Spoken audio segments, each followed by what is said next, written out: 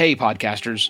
Before I get to the episode, I want to take a moment to address the June 24th Supreme Court decision to overturn Roe v. Wade.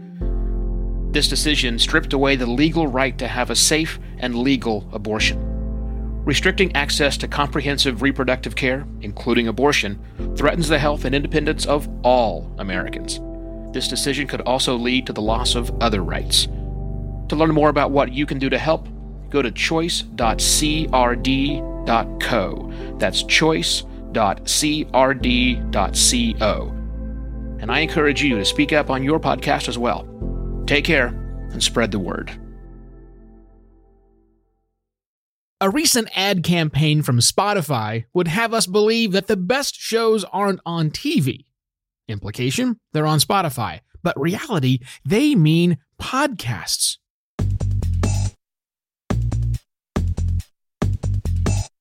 Hello and welcome to another Podcast Pontifications with me, Evo Terra. I don't know if you saw it over the weekend. It was all over Twitter when I kept checking, and an ad from Spotify saying that the best shows aren't on TV. And the visual ad they showed was not music, which you might think Spotify would be known for, but they were showing a rotating list of podcasts. And here's what's interesting to me. They weren't Spotify original podcasts. They were just the same podcasts that you and I can get on whatever platform we're looking and watching and listening, more importantly, on. Those are the shows that are everywhere. So it's an interesting play that Spotify has done. And what I wanted to do, I thought with this mini-series this week, is talk about how podcasting is encroaching on other forms of media. And here's the better part, how those other forms of media or those people involved with those forms of media are reacting to podcasting's encroachment. And today, I want to talk about television. Since Spotify brought it up, I might as well talk about television and podcasting together. So the premise they originally have with this ad is that the best shows aren't on TV anymore. They're on podcasting. I don't want to get into the veracity, whether that is true or false based on listener behavior, because we know that it's really not, right? I mean, still more people watch TV than do just about everything else. Podcasting is probably everything else.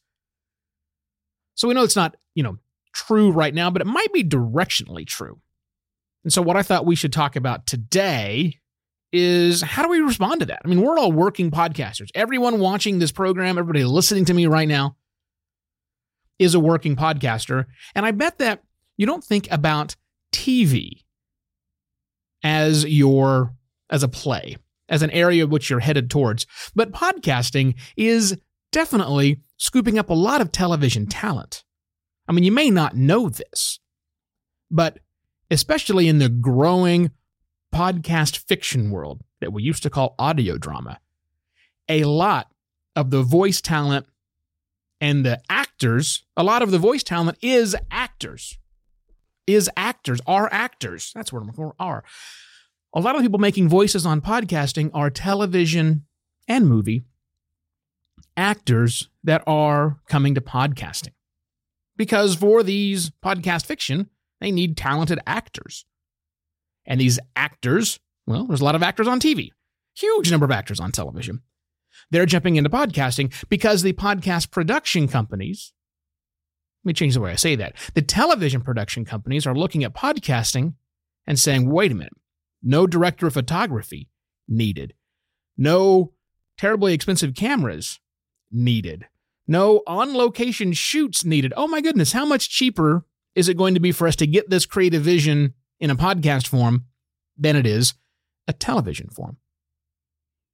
So definitely we're seeing movement that way. We're seeing television, the people that produce television programs looking at podcasting as a viable medium to get their content out, to get their ideas out and produce it in a podcast form for significantly less of an investment than they do TV.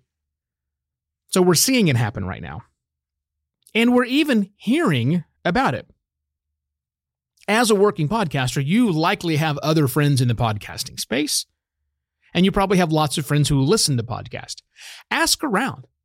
How many shows do you share in common?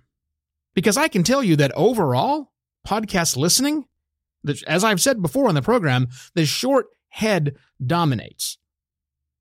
The short head, which is a small number of shows that the majority, that achieve the majority of the downloads, which means lots of people only listen to the very popular shows.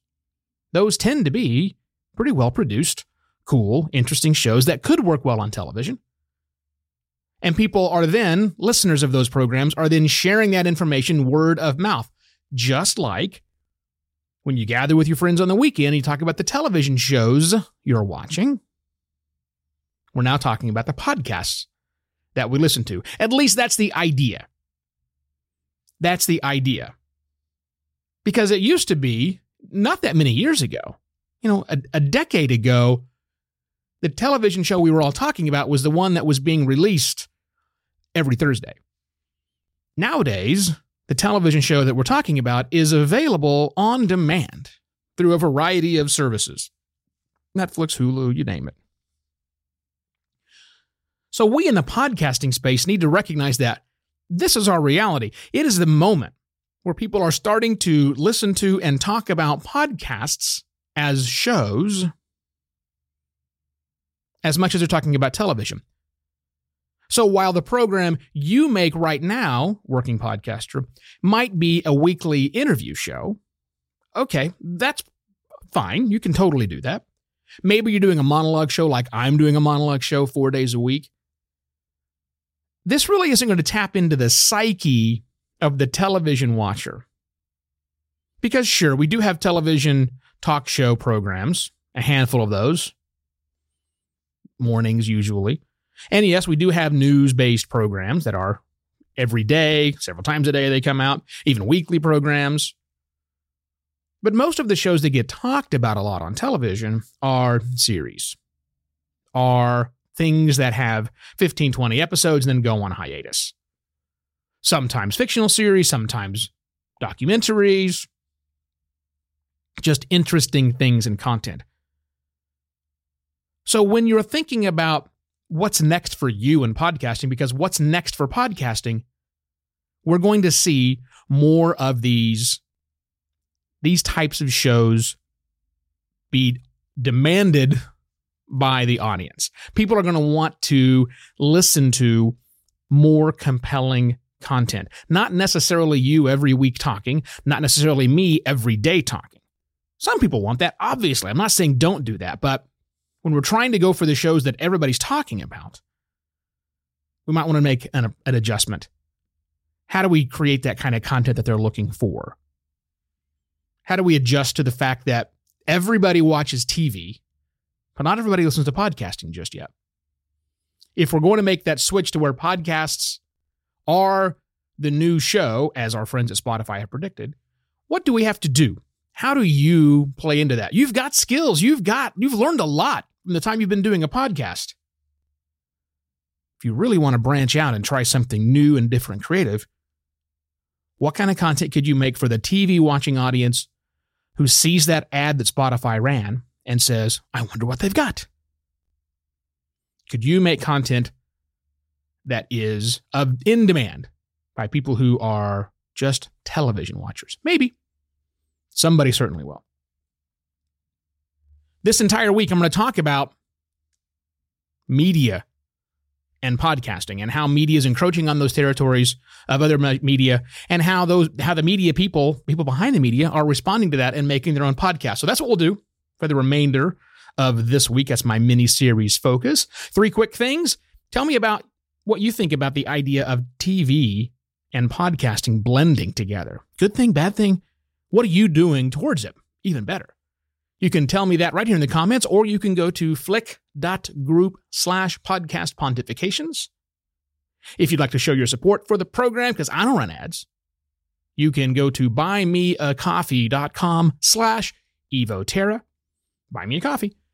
And then finally, if you are in business and you need someone offering some strategic help as you navigate the podcasting waters, that's what my firm does. Get in touch with me, evo@podcastlaunch.pro, or go to podcastlaunch.pro To see a list of services that we offer clients all around the globe, I shall see you tomorrow for yet another podcast Pontifications. Cheers.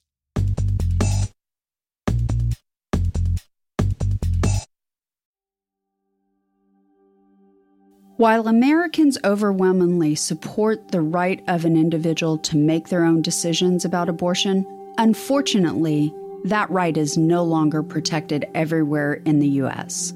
The Supreme Court overturned Roe v. Wade on June 24th.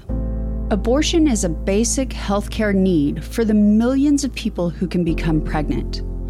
Everyone should have the freedom to decide what's best for themselves and their families, including when it comes to ending a pregnancy. This decision has dire consequences for individual health and safety and could have harsh repercussions for other landmark decisions. Restricting access to comprehensive reproductive care, including abortion, threatens the health and independence of all Americans. Even if you live in a state where abortion rights are upheld, access to safe medical procedures shouldn't be determined by location, and it shouldn't be the privilege of a small few. You can help by donating to local abortion funds. To find out where to donate for each state, visit donationsforabortion.com. That's donations, the number 4, abortion.com. If you or someone you know needs help, or if you want to get more involved, here are 5 resources. 1. Shout Your Abortion is a campaign to normalize abortion. 2. Don't Ban Equality is a campaign for companies to take a stand against abortion restrictions. 3. Abortion.cafe has information about where to find clinics. 4. PlanCpills.org provides early at-home abortion pills that you can keep in your medicine cabinet. And 5. Choice.crd.co has a collection of these resources and more. We encourage you to speak up, take care, and spread the word.